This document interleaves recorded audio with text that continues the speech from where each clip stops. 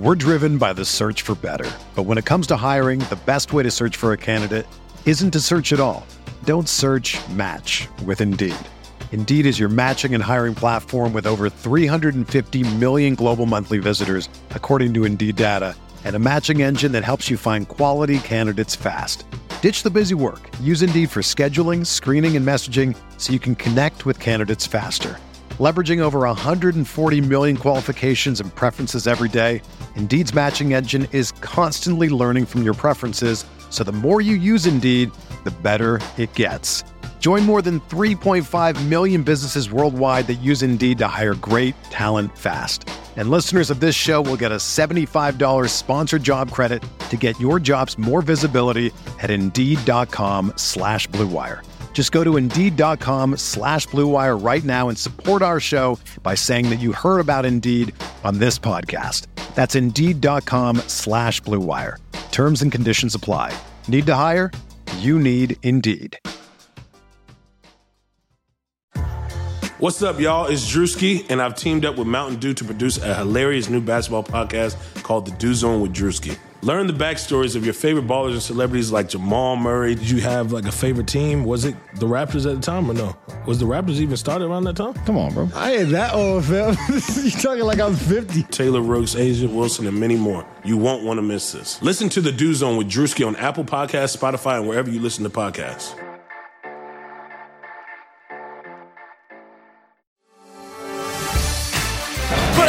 Spinning is Sabonis. Lovert, skies high for the jam. Warren lets it fly. Yes! T.J. Warren is not human. Jokic. Oh, he's hurt it. Oh, he smothered that chicken. He smothered the chicken. Well, you got it setting the pace, and I think that's terrific. What's going on, Pacer Nation? Welcome back to another episode of Setting the Pace, and we are recording this on Easter, and I hope my guests, Mark and Rhett, are having as good of an Easter as Drew Holiday is. Mark, how you doing, man? Well, I am. I'm not a $160 million man, but I'm alive. I'm not yet 24, and I'm about to graduate college in a month. So you could almost call me Drew Holiday in terms of my my personal wealth, but I'll take it, man. I'm just happy to be on a pod with you guys. Yeah, you're on your way. Rhett, what's going on, man? You know what, Mark? He didn't get that contract until he was 30. So, you've got 6 years to make it. So the people are saying there's a chance. There's a chance. No, Alex, I'm doing great. Glad to be back on and talk about some winning basketball. Yeah, absolutely. So last night, the Pacers took down the Spurs in overtime in a really impressive win. And we're going to talk about that, but I want to talk about some different things first. So first things first, Aaron Holiday. This is a guy that's not been in the rotation with the injuries to Brogdon and Lamb. He gets a little bit of an opportunity and looked pretty good, guys. I'll start with you first, Rhett. What has been the biggest reason for Aaron Holiday's successful play, and should he continue to log more minutes in the rotation? I think it comes back to a lot of what we talked about before the season in how to make Aaron Holiday successful. And that's more of him having the ball and being able to do things, finishing plays and being more than a spot-up shooter. And I think we saw that a lot, especially last night. I noted 3 possessions straight where he finished the possession. And now one of them was a terrible step-back 3. The other, he was bailed out by Goga, and the other was a great take to the basket. So not saying it's like 100% success rate with him finishing plays, but I think that confidence of him just having the ball in his hands and being able to do things versus spotting up is why he's been so successful. And as far as the rotation, I don't think he should have been 100% out of the rotation to begin with, but his minutes aren't coming at the expense of McConnell and Sumner. So if there's some foul trouble or injuries, then he should be in the rotation. But I don't know if I want to sit Sumner or McConnell to play Aaron at this point in the season. Mark? Yeah. So to piggyback off Rhett without, just saying the same stuff over again, I think I do have a little bit of, I don't want to say hesitation. What's been good to me is, like Rhett mentioned, I think he's been put in a good position, which really helps because that's important for him. The context is always important for Aaron. But also, it's worth noting that it's just been ridiculously hot shooting. In the 4 games that he's logged double-digit minutes since, more than like just garbage time minutes. So the last 4, 58% from the field, almost 46% from 3. That's just not going to hold up. And we know Aaron is one of the streakiest guys on the team, if not the NBA. So while I do think, I mean, process over results always, and I think the process has been good. I agree with Rhett. I don't know if he should have ever necessarily been fully out of the rotation, but it's hard to play him with how many guys there are like-sized on the roster that are playing as well as they are, at least relative to how Aaron was playing. But I mean, with Jeremy Lamb out for right now, I think Aaron's minutes are kind of a lock. Yeah, well, I want to jump into that real quick, and I'll go to you again first, Rhett. Jeremy Lamb's a guy that's been really struggling, obviously, specifically on the defensive end. But we've seen, Aaron Holiday get kind of put out of the rotation. But I think Mark brings up a great point as well. The size would be kind of a problem if you're playing Sumner, Aaron, and McConnell as your backup second unit, backcourt. Do you think that's a problem, Rhett? I think it's completely matchup dependent. I think there's definitely some situations where Lamb's size would be more helpful versus playing Sumner at the quote unquote 3 or small forward. But at the same time, Lamb's defensive deficiencies really don't, like, his size is just that. It's size. It's not like it's any more improved defense. So I think it just depends on the matchup for the most part. Mark, I'll let you piggyback off that. Yeah, no, I mean, I agree with that. I would say, though, I think in some regards, Aaron can be a better defender than TJ McConnell, or at least he can provide more versatility because he's got a longer wingspan. He's got a little bit more size to him, just in terms of, like, you can trust him holding up on a bigger player sometimes, although not some of the bigger players that he gets matched up with. Like, I'm trying to think who happened recently. Like, he was guarding like Rudy Gay a couple of possessions, like stuff like that. No, that's the kind of stuff where it's like Aaron it's really difficult to have him out there. And it brings up a lot of interesting questions. Like, okay, well, is it better to have Jeremy Lamb and hope that he doesn't make mistakes, or his size is just enough to keep him out there? It's an interesting toss-up that I think Nate Bjorkgren still is trying to work through. But ultimately, yeah, I think there's still room for Aaron there. Yeah, and I think Bjorkgren is still trying to figure some stuff out because it's just a weird season for this Pacers team. So many injuries, so many guys in and out. And you bring in McConnell, and I know I didn't put this on my list of things to talk about, but I have to go back to it because, I mean, he's been really good in clutch situations on the offensive end. And defensively, he's getting a little recognition because of his steals per game stat and his steals overall. But I find it hard to believe that McConnell is a really good defender, Mark. How do you feel about that? It's not that – okay, so in the right situation, he's a good defender. Like, right. Awesome pressing, awesome doing stuff off ball. Like, he can be really active in passing lanes and just really great, irritating guy for opposing defenses. I mean, for opposing offenses, but like, I don't know. I mean, I always go back to the Denver game. It's not that he was playing bad defense on Jamal Murray, but Jamal Murray is 6'4", like 220 pounds, and TJ McConnell just didn't have the length or real ability to contest him, and it shows. And that happens routinely with TJ if he's not getting to play somebody who's his size.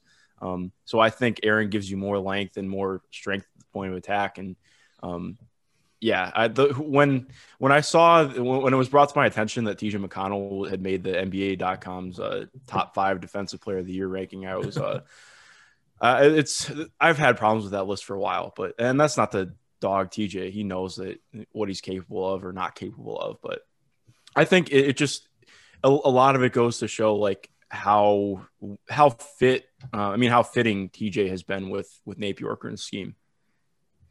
Rhett, anything to add to that? No, not really. It's not that TJ's a bad defender, like Mark said. I don't know if he's necessarily a great defender either. It's just his energy and effort is like probably second to none. And so that just gets him in a lot of positions to succeed. But as far as like a one-on-one matchup, I would say that Aaron is probably a better fit depending on, like, especially if it's Jamal Murray, like Mark said. Yeah. And I think I just go back to last year's playoffs as well. Just a guy that the Heat just completely took out of the game and they kept attacking. And I mean, he's a fine player. Like, don't get me wrong. I like McConnell. He's probably had his best, season of his entire career this year with the Pacers. I mean, he has been unbelievable in moments, but I think defensively, like, I just feel like that reputation of him being a really great defender is a little bit overkill, but I do think that he does, like you said, provide that energy. But speaking of a guy that does have length and can guard a lot of guys, that's Edmund Sumner. He has been so impressive these last couple of months. And he's been given a larger role, thankfully, and I think he's earned that, whether it's been in practice, but when he's been given the time on the court, clearly has improved that. So, Mark, I'll start with you first on this question. Where do you see Edmund Sumner fitting in with this team long term? Well, yeah, I mean, I think first off, he has a team option this summer, and that's definitely getting picked up. There's no way that wouldn't get picked up. I think just with how he's played since he has been in the rotation since 26th of February is when he started getting real minutes. I mean, I think any team would be giving him a real offer that's not just the minimum right now because of what he's shown athletically. And I think it's interesting because what's been most intriguing to me has not been like he's shooting in those 18 games, shooting 40% from three on slightly over 2 a game. So again, it's low volume. But what's most intriguing to me is what he's doing getting downhill. And there have been numerous times where he's shown really great flashes with the ball in his hands and making plays for others with what he's getting downhill. And some of those assists aren't even, popping up because there were a bunch of bunnies missed at the rim. I still don't understand why bunnies is a thing, but it's a thing. Point being, I mean, he's showing another ability as somebody who can run things and create. And it's been really promising. He had some really nice flashes against the Spurs last night. I think in terms of where he fits long-term, like right now, just looking at this, I would just based on what we've seen, like I'm more confident in Edmund Sumner moving forward than I am in Aaron Holiday, or at least I would be more willing to give a long-term deal to. Not that I think, I mean, that's a whole other discussion of whether or not you keep Aaron. I think a lot depends on TJ McConnell and how the team views him. But I think he provides more for the team right now than Jeremy Lamb does. But a lot of that is I do want to – sorry, I'm going on another tangent. But I do want to push back a little bit with Jeremy. Like, I know the defense has been really bad. Important to remember that he's coming back from a really tough injury. And I know the defense was not particularly a bright spot for him before injury. But also the scheme – he is one of the guys who I think it's really negatively hurt by the defense that they're playing. So I think that's worth noting. If the scheme were to change in the offseason, he's a guy who you would see probably have more of a bounce back. But I don't know if that scheme's going to be changed or whatever. But in the context, I mean, Edmund Sumner is the best wing off the bench pretty much that isn't Doug McDermott. Yeah, no, I would agree with that. I think Edmund Sumner has just been fantastic, and his ability to just cut at the right time on the offensive end and get in the passing lanes. He brings an offense He brings an element to the offense that the team just frankly never has because they don't have that athleticism. Right. Like, I mean, you're seeing him. He's routinely gotten lobs. Like they ran I want to say they ran a set play out from an inbounds that was for a lob for Ed. And like, we just are not accustomed to seeing that with the Pacers because they don't have the personnel to do it. And what he does in the open floor in transition. TJ Warren brings that to an extent too, but it's different with Ed. Mm-hmm. I just can't speak highly enough of what he's brought. And it's been awesome to see his development. I think that's something that people kind of are losing a little bit. I know that the season hasn't been beautiful, but him and Goga's development has been huge. Yeah. All right, Rhett. I'm going to let you take the floor here now and give your thoughts on Edmund Sumner. I could not agree more that he's been the most impactful player off the bench outside of Doug. And him being able to step into a role last night where it was going to be point Levert because we started Doug, Justin, Karras, Edmund, and Miles. And I thought for sure that they would run TJ McConnell, just have another ball handler out there. But then Ed did a pretty decent job with the ball in his hands on some half-court possessions. I don't have the exact numbers, but just from eye test and just general feel with him, he just had so much confidence last night. And I think that there's no question that he has to be a main part of this team's rotation moving forward, especially if we do keep the same defensive scheme. Like, he's the best player on the roster that's built for it outside of Miles, just because everything is based on athleticism, closeouts, and just bothering people on the perimeter. And that's just something that Ed is so good at. We've been saying it all year that this scheme doesn't really make sense except if you play Edmund Sumner. Like, he's the one player on the roster that this is built for. So If they do change the defensive scheme, then maybe he isn't as successful. But I think with his athleticism and speed and effort and how much more comfortable he's been on and off ball as a cutter and as a ball handler, I think he's just got a solid role no matter what. We're driven by the search for better. But when it comes to hiring, the best way to search for a candidate isn't to search at all. Don't search, match with Indeed. Indeed is your matching and hiring platform with over 350 million global monthly visitors, according to Indeed data, and a matching engine that helps you find quality candidates fast. Ditch the busy work. Use Indeed for scheduling, screening, and messaging so you can connect with candidates faster. Leveraging over 140 million qualifications and preferences every day, Indeed's matching engine is constantly learning from your preferences, so the more you use Indeed, the better it gets. Join more than 3.5 million businesses worldwide that use Indeed to hire great talent fast. And listeners of this show will get a $75 sponsored job credit to get your jobs more visibility at Indeed.com/Blue Wire. Just go to Indeed.com/Blue Wire right now and support our show by saying that you heard about Indeed on this podcast. That's Indeed.com/Blue Wire. Terms and conditions apply. Need to hire? You need Indeed. Yeah, I would agree. I think this team definitely needs to add more athleticism like Edmund Sumner and length to the roster, especially if they're going to play this system, because he's fitted like a glove. And I think, offensively, his shot's gotten better. It's still not as consistent as you probably would want it to be, but he knows where to get to in the right spot. And I just feel like overall, like Edmund Sumner to me has just been he's been probably the most fun pacer to watch for me this year, just because I love seeing guys grow. Goga's up there too as well, just because he's continuing to get better. But the economy is made up of real people doing real stuff, and it affects everything, which you obviously know since you're a real person doing real stuff. Marketplace is here to help you get smart about everything beyond the what of the day's business and economic news. We dig into the how and the why with the real people driving our economy. From big tech and interest rates to small businesses and what's happening at the Fed, Marketplace breaks it all down so you don't have to. Listen to Marketplace wherever you get your podcasts. You talked about another guy that fits this system, and that's Miles Turner. And last night, Turner had a really impressive game, and the Pacers won that game in overtime, and we got some solo Miles minutes without Sabonis in the game at all. And it just seemed to be like, everybody that I saw on Twitter was talking about, hey, Sabonis slows this offense down. Turner is a better fit with this system. It was all very pro Turner. And I just got to say, after that one game sample size, do you think it was too small, or do you think that this is the best way to go with these two guys right here? I'll start with you first this time, Rhett. I think it's too small of a sample size. And I know a lot of people are going to point to the playoffs last year as a good enough sample size to show what it looks like with solo Miles. And I don't think that's a great way to look at it, because you're talking about Nate McMillan instead of Nate Bjorkgren. You're talking about just the complete absence of Sabonis versus what you would get if you decided to move Sabonis, and just a generally different Miles. Like, I feel like he has been doing, and this might come back to Bjorkgren a little bit, but he's been doing a lot more offensively when he's given the opportunity to.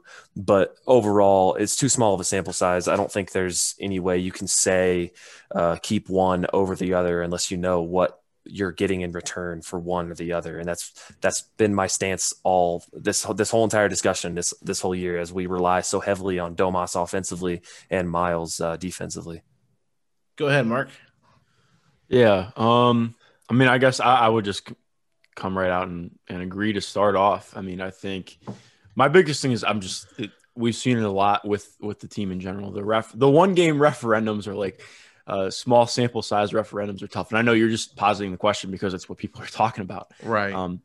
But it's frustrating. Like, I think you can look at things last night, and I think one of the things I would posit right away is as good as Miles was individually, I think the team defense was still horrific last night. They let up almost 130 points. Granted, it went into overtime, but they played one of the worst 3-point shooting teams in the league. And I think that really benefited them because in rewatching this morning, there were a lot of defensive lapses, and there were some promising signs, but still a lot of things that are systematically not great, and guys just making some poor reads. Like Karis LeVert had a good game on ball defensively, but he had some head scratchers off ball, and you could go down the list with that.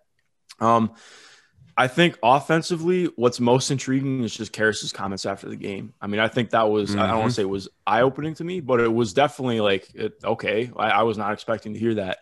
I mean, and just for people who maybe didn't see that, I mean, Karis said after game, he's like, the floor was just so open out there playing like one in, 4 out. And a lot of times it was 5 out too. But I mean, they have been playing 1 out, 4 in, which, so like the way that he phrased it, I think got taken out of context a little bit, but it still was like, I mean, it was a telling quote. I do think that the offense looked really good. I would also say the Spurs just didn't play good defense, frankly. I'm not trying to belittle the win, but point being, I mean, there's not enough from one game to know it, but I also would say too, like, I'm just at the point now. It's pretty clear that this team is probably better off with just one guy. And I don't think you can say who that is, because I mean, I toss it around in my head every day. Again, I'm not Nate Bjork, I'm not Kevin Pritchard, but I mean, it just depends on the day. But it feels very much so like, and especially too with Goga's emergence. I mean, it's definitely going to come to a head within the next probably 5 or 6 months, I feel like.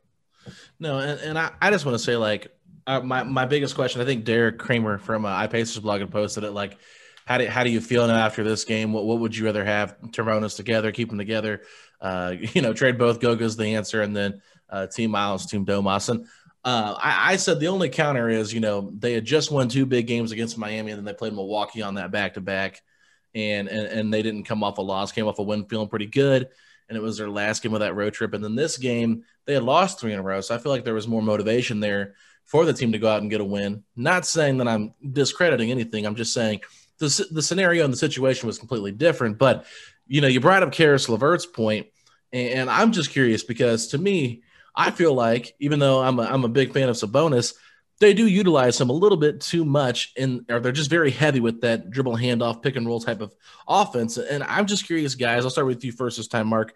Do you think there's a way they can utilize Sabonis in this offense without him being so, on ball dominant, so to say? Yeah. I mean, this brings up a couple of things for me. I mean, number one, I tweeted this out this morning. Like last night was, it was just telling. I mean, it's something I've been saying for the last couple of weeks. Like, Miles has hardly been getting touches that are, in the flow of the offense for the last couple of weeks since the All-Star break. Like, obviously he's getting some, but I think he was taking about 8 shots per game prior to last night, which is very low. And part of it is he's been passing out of looks and not taking as many open looks. But at the same time, I mean, they just have not been – it feels it's not that it just feels like it. I mean, he is the least scripted for player in the starting lineup. And we can back that up by going back and watching and pulling numbers from it. Like, so I think we saw last night, like when he gets opportunities to actually do things, good things can happen. And he's operating in different ways than Domas, but it's also tough because Domas provides so much with his screening that I've written about, we've talked about. But you're right. I mean, he does not have the same ability as an outlet. He's been working on his 3-point shot. It has not fallen well over the last month or so. What's been most perplexing to me is he doesn't have that mid-range game anymore. He was such a good mid-range shooter last year. Not like elite, but he was very good. Like, I think he shot 46% from like 14 feet to beyond the arc on high volume. And that shot's just totally failed him this year. So teams have just been really willing to lay off of him. So it's very difficult for him to be as impactful without the ball in his hands. But I think there are still ways for it to happen. Rhett?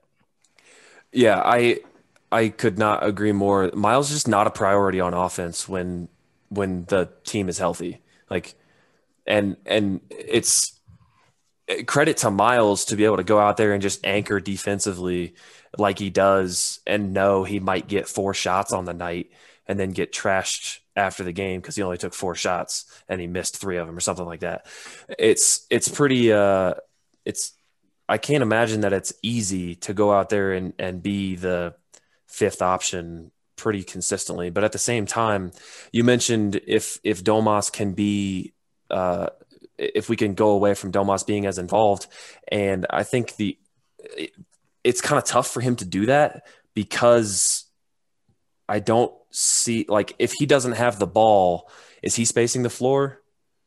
Not really. And I know that Miles isn't shooting very well from three, but I feel like teams respect him a lot more than they respect Domas when it comes to being on the perimeter. And obviously you can scheme some things to where Domas is setting screens away from the ball, and then you're getting some real space for those players. But if Domas doesn't have the ball, then we don't know what that looks like really, because I feel like he's pretty much always been used as the hub that he is right now. So, I would be interested to see what that would look like if there was a way. Sugar Ray Leonard, Roberto Duran, Marvelous Marvin Hagler, and Thomas Hearns. Legends, whose four-way rivalry defined one of the greatest eras in boxing history. Relive their decade of dominance in the new Showtime sports documentary, The Kings, a 4-part series premiering Sunday, June 6th, only on Showtime. Where the ball could move as fluidly as it seemed to last night around the perimeter, and just like bouncing inside, outside, and just not sticking with one player or another, with Sabonis on the floor, versus just saying that it's Sabonis's fault. I know you're not saying that, and I don't think Karras was saying that either. But I think it would just be interesting to see what would happen if they tried to use Domas in a different way. So I actually do have some thoughts on that, because I think, like you're mentioning, I have to look it up because it feels like his just pure role opportunities are less this year. And part of that's probably teams taking it away because he's such a good role man. But I would like to see that more. I think there are opportunities. I don't know how much you guys have watched the Bulls this year. But the way that they used Thad Young, I wrote an article about it at the beginning of the year on how he was kind of abusing space without being a spacer, because I mean, Thad, as much as he was not a great floor spacer in Indiana, it's totally gone in Chicago. Like, he's hardly even shooting threes this year. And he kind of floats around the middle of the, like right above the restricted area. I mean, right above the paint, near the free throw line, floats in and out of space, and just has a ton of touch passes out of there. So he'll get the ball, defense just shifts a little bit, and he kicks it out to someone else instantaneously. And I think that's what I look at with Domas. Like, there are ways that he could be doing that. And I think that's not on him. I think that's part of like just what the team is doing. I would really like to see that from him, because I know the team wants to run 5 out a lot and try and run spread pick and roll from there. But I think you could really use Domas to do that, because he really operates so well from the middle of the floor like that. You could also probably throw him into the dunker spot more. We really just don't see him start off sets in the dunker spot. And I think it sounds counterintuitive, because if somebody's coming down, off of a screen, and like, I think you could do a lot of pick and pop with Miles and say Domas or Karras, and they go down the lane and you have Domas in the dunker spot. I mean, it's not perfect. I think it would still maybe be a little bit more cramped, but you have Domas there, A, for easy putbacks, and B, just another outlet. If you get to the rim and it's not open, you find the corner, or maybe you find Domas. I don't know. Like, Jakob Poeltl last night is a great example, because part of it is he has really good touch, inside 5 or 6 feet, but he's not a spacer in a traditional regard, but he's been quality for them offensively, because he's able to do that. He floats around the basket. He doesn't stand around. He cuts into open space, or just shifts around into open space while the ball handlers draw attention, and he gets easy looks like that. And I think Domas could find some more like garbage bin points like that. I don't have a better term for it, but like just easy dump offs that the offense really doesn't have a lot of times. Well, and I want to, before I let Rhett come in here, I do want to say something, Mark, because I think you bring up a great point. I think Domas is so smart offensively.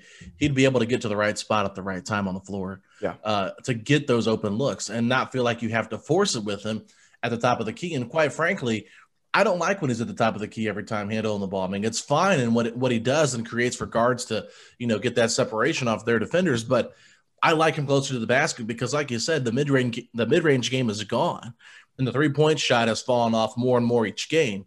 So I'd rather him get more touches around the basket, where I know he's got terrific footwork, and he just has a great feel for the post down there. So I agree with that. But anyway, Rhett, what were your thoughts in reply to Mark?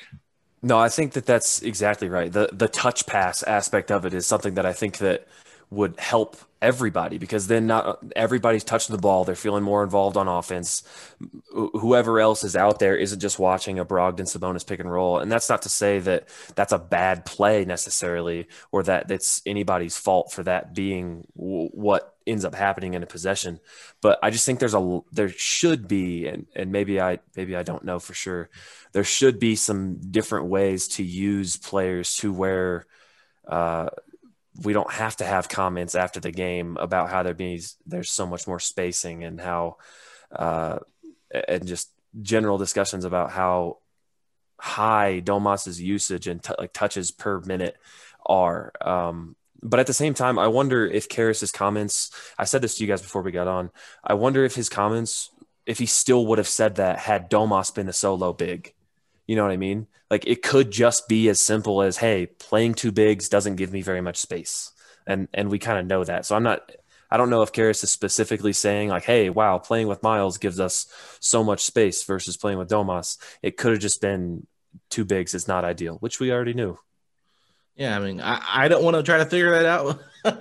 Right, yeah, just like connecting dots for no reason. Yeah, I mean, it very well could be, but I just still look at it like, in the solo minutes we've had at center, our defense has just been atrocious in both games, whether it was Miles or Domas. And I'm not even trying to sit here and say that I think Domas is a better defender, because that's not the case at all. But I just think that the defense has just been pretty poor sporadically throughout the season, and the perimeter defense has been really bad to me. But we need to move on, and this is the last topic I want to talk about today, and that's Goga Bitadze. You brought him up a little bit, Mark.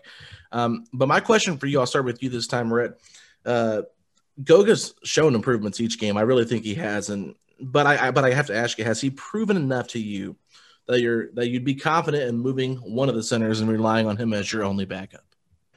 As the only backup? No, Yeah. I think we would still need a third center. Like, you don't want to have Jakar Sampson as your third center in that case. Mm-hmm. But I do think that Goga has shown enough to where I want to see more, you know, just to see what he can do. Just to see, like, if he keeps getting more and more opportunity, like, where does that take him? What does he do? And I know some people on Twitter last night were talking about how Goga, his box score is just garbage. And I just roll my eyes and ignore that, because Goga has played really, really well. He still has some silly fouls. I feel like last night, 3 fouls in almost 15 minutes. Like, that's going to be a struggle if he's going to be our only backup, but he's definitely warranted more of an opportunity. And I think that if he is your backup center, I wouldn't hate it as long as they have a third option, just in case there's foul trouble. Mark? Yeah, I mean, I agree with Rhett. Like, I think there would have to be like a third big on the roster who's your 12th or 13th man, you know, like a Kyle O'Quinn or something like that. Yes, like Kyle O'Quinn. But I think too, I mean, it just brings up, like, with how well he's played. I mean, he's a legitimate rotation player now and deserves minutes, especially since he was a first-round pick. Like, you can't waste what he's doing, and he's been legitimately effective. He's improving a ton offensively. What he's done in some of the defensive minutiae has been awesome. Like, his closeouts are so much better. Like, he's gotten better at chopping his feet instead of just flying by somebody. Like, I just think, yeah, he makes it. I don't think he necessarily makes one of the bigs more expendable, but like, he just makes it more apparent. Like, okay, you know, if you move one of the guys, he can take over the backup minutes, and I think you can be pretty comfortable with that. Yeah, I think for me the most impressive thing I've noticed with Goga is just his fight on the glass on both ends of the court. Obviously, I love that he's, you know, not afraid to go out there and protect the rim, because I think he's a good rim protector. His shot is going to continue to get better, I think, because it looks good to me, and I feel confident when he shoots it. But I will just say, like, his ability to fight on the glass. He had 7 rebounds last night in just 15 minutes against San Antonio, and I think even though there's been times where he might not get the rebound, he can cause a foul by guys trying to fight over him and stuff like that. So personally, that's one thing I've enjoyed from him. I don't know if you guys have anything in particular you've enjoyed from Goga, but I'll start with you, Mark. Anything from Goga that you just love about his game? I mean, the defense. You can tell he's picked up a lot of stuff from Miles, and I think I've really liked that they played him at the level of the screen a little bit yesterday, which I was a fan of. Just getting him some more looks and more versatility. I agree on the shot. Like he's been confident with it, which is what I like. I mean, he's just willing to take it, and it's fallen a lot better the last couple of games. I think he's taken at least one every game except for one game in the last 8, which is promising. Like I like that. I just want him to take him because I'm a lot more confident in his shot than Domas is right now. Oh, yeah. It just looks a lot smoother. And his touch around the rim too is fantastic. I really like that as well. Like you don't see it all the time because he's not always in the position to do it. But I've really liked watching him as a role man and cleaning stuff up late too. Rhett, anything you want to add?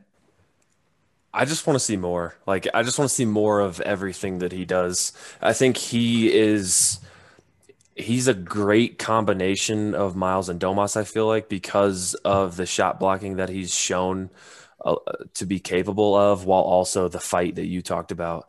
And then I think he's got a little bit of a grit to it, like a little bit of an edge to him a little bit too, that like sometimes comes through when you see him fighting for boards like that. He doesn't back down very easily. And I just think that's something that I just like seeing. Like it's just a fresh input to the game when he comes in and he just comes through and fights for boards. Like he doesn't care who else is on the receiving end of his elbows, but no, he's good. I want to see more of him. Yeah, and I think if you're just box score watching and trying to hate him, like I was getting a bunch of hate, I think it was on Friday night, for basically saying he's a terrible player, too much foul trouble. It's like, can we just watch the games and stop looking at box scores, because there's more to it than that. But anyway, we got about 5 minutes left. Real quick here, guys, I got to ask you, Pacers are 4 games under 500, currently at the 9th seed. They play the Bulls on Tuesday night. Start with you, Mark. Do the Pacers finish above 500 this season? Ooh, wow, that is a good question. I think it's TBD. Ask me in a week and a half. I think this week was really rough. It was good that they got that win against San Antonio, but I was expecting them to go 3-1 this week and probably lose last night's game. They really needed to have a much better week than they did. And I thought that was kind of the week that, just looking at the schedule forward, that was probably going to be the week that hinges them being a 500 team, in my opinion. I mean, the schedule's a lot cleaner from here on out, but it's not going to be easy for them to make up the games that they need to, considering how they've been playing and how some of the other teams are starting to play as well. But I do think that they're going to make the playoffs, or at least the play-in still. Okay. Rhett, where are you at? They have to go 14-10 over their next 24 games, which is doable. That's definitely doable to be 500. It is doable, but they have some cupcake games against like the Magic, and then I guess it's really just the Magic, because the Thunder will just beat you by resting all their best players on a night if you're not ready for them. And then the Pistons, who knows about the Pistons, whether or not they're gonna win basketball games. But then they play, Clippers, Spurs again.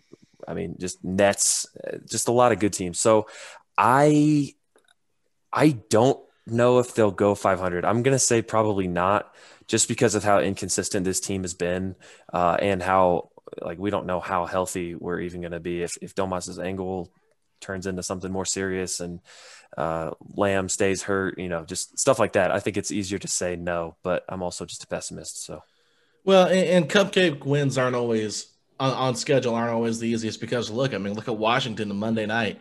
No Bradley Beal, and the Pacers.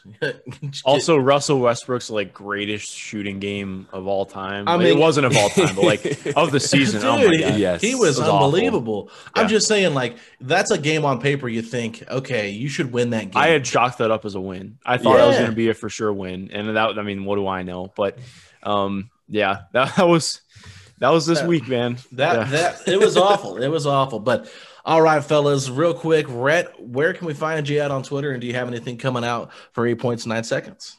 You can find me on Twitter at Rhett_Bauer. And then if you have any questions, comments, or anything like that, I'll likely get back to you pretty quickly, because I spend too much time on there. Not really working on anything with 8 points, 9 seconds right now. Just trying to watch some games and find something that needs more elaborating.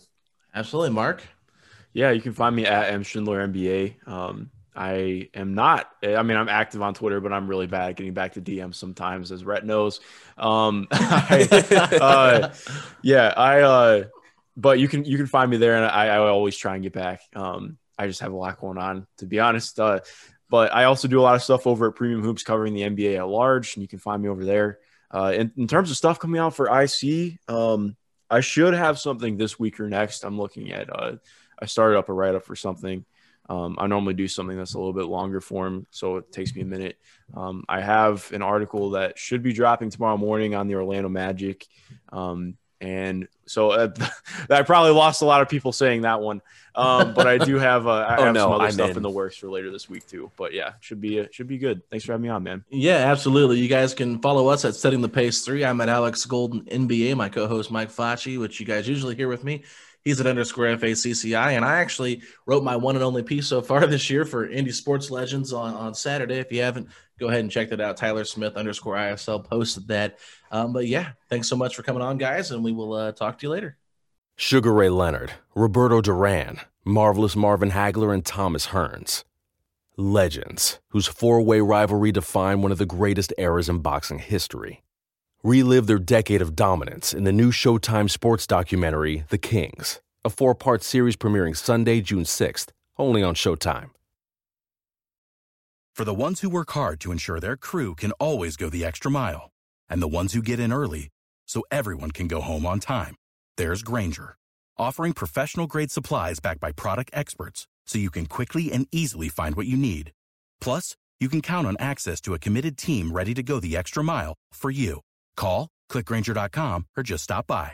Grainger, for the ones who get it done.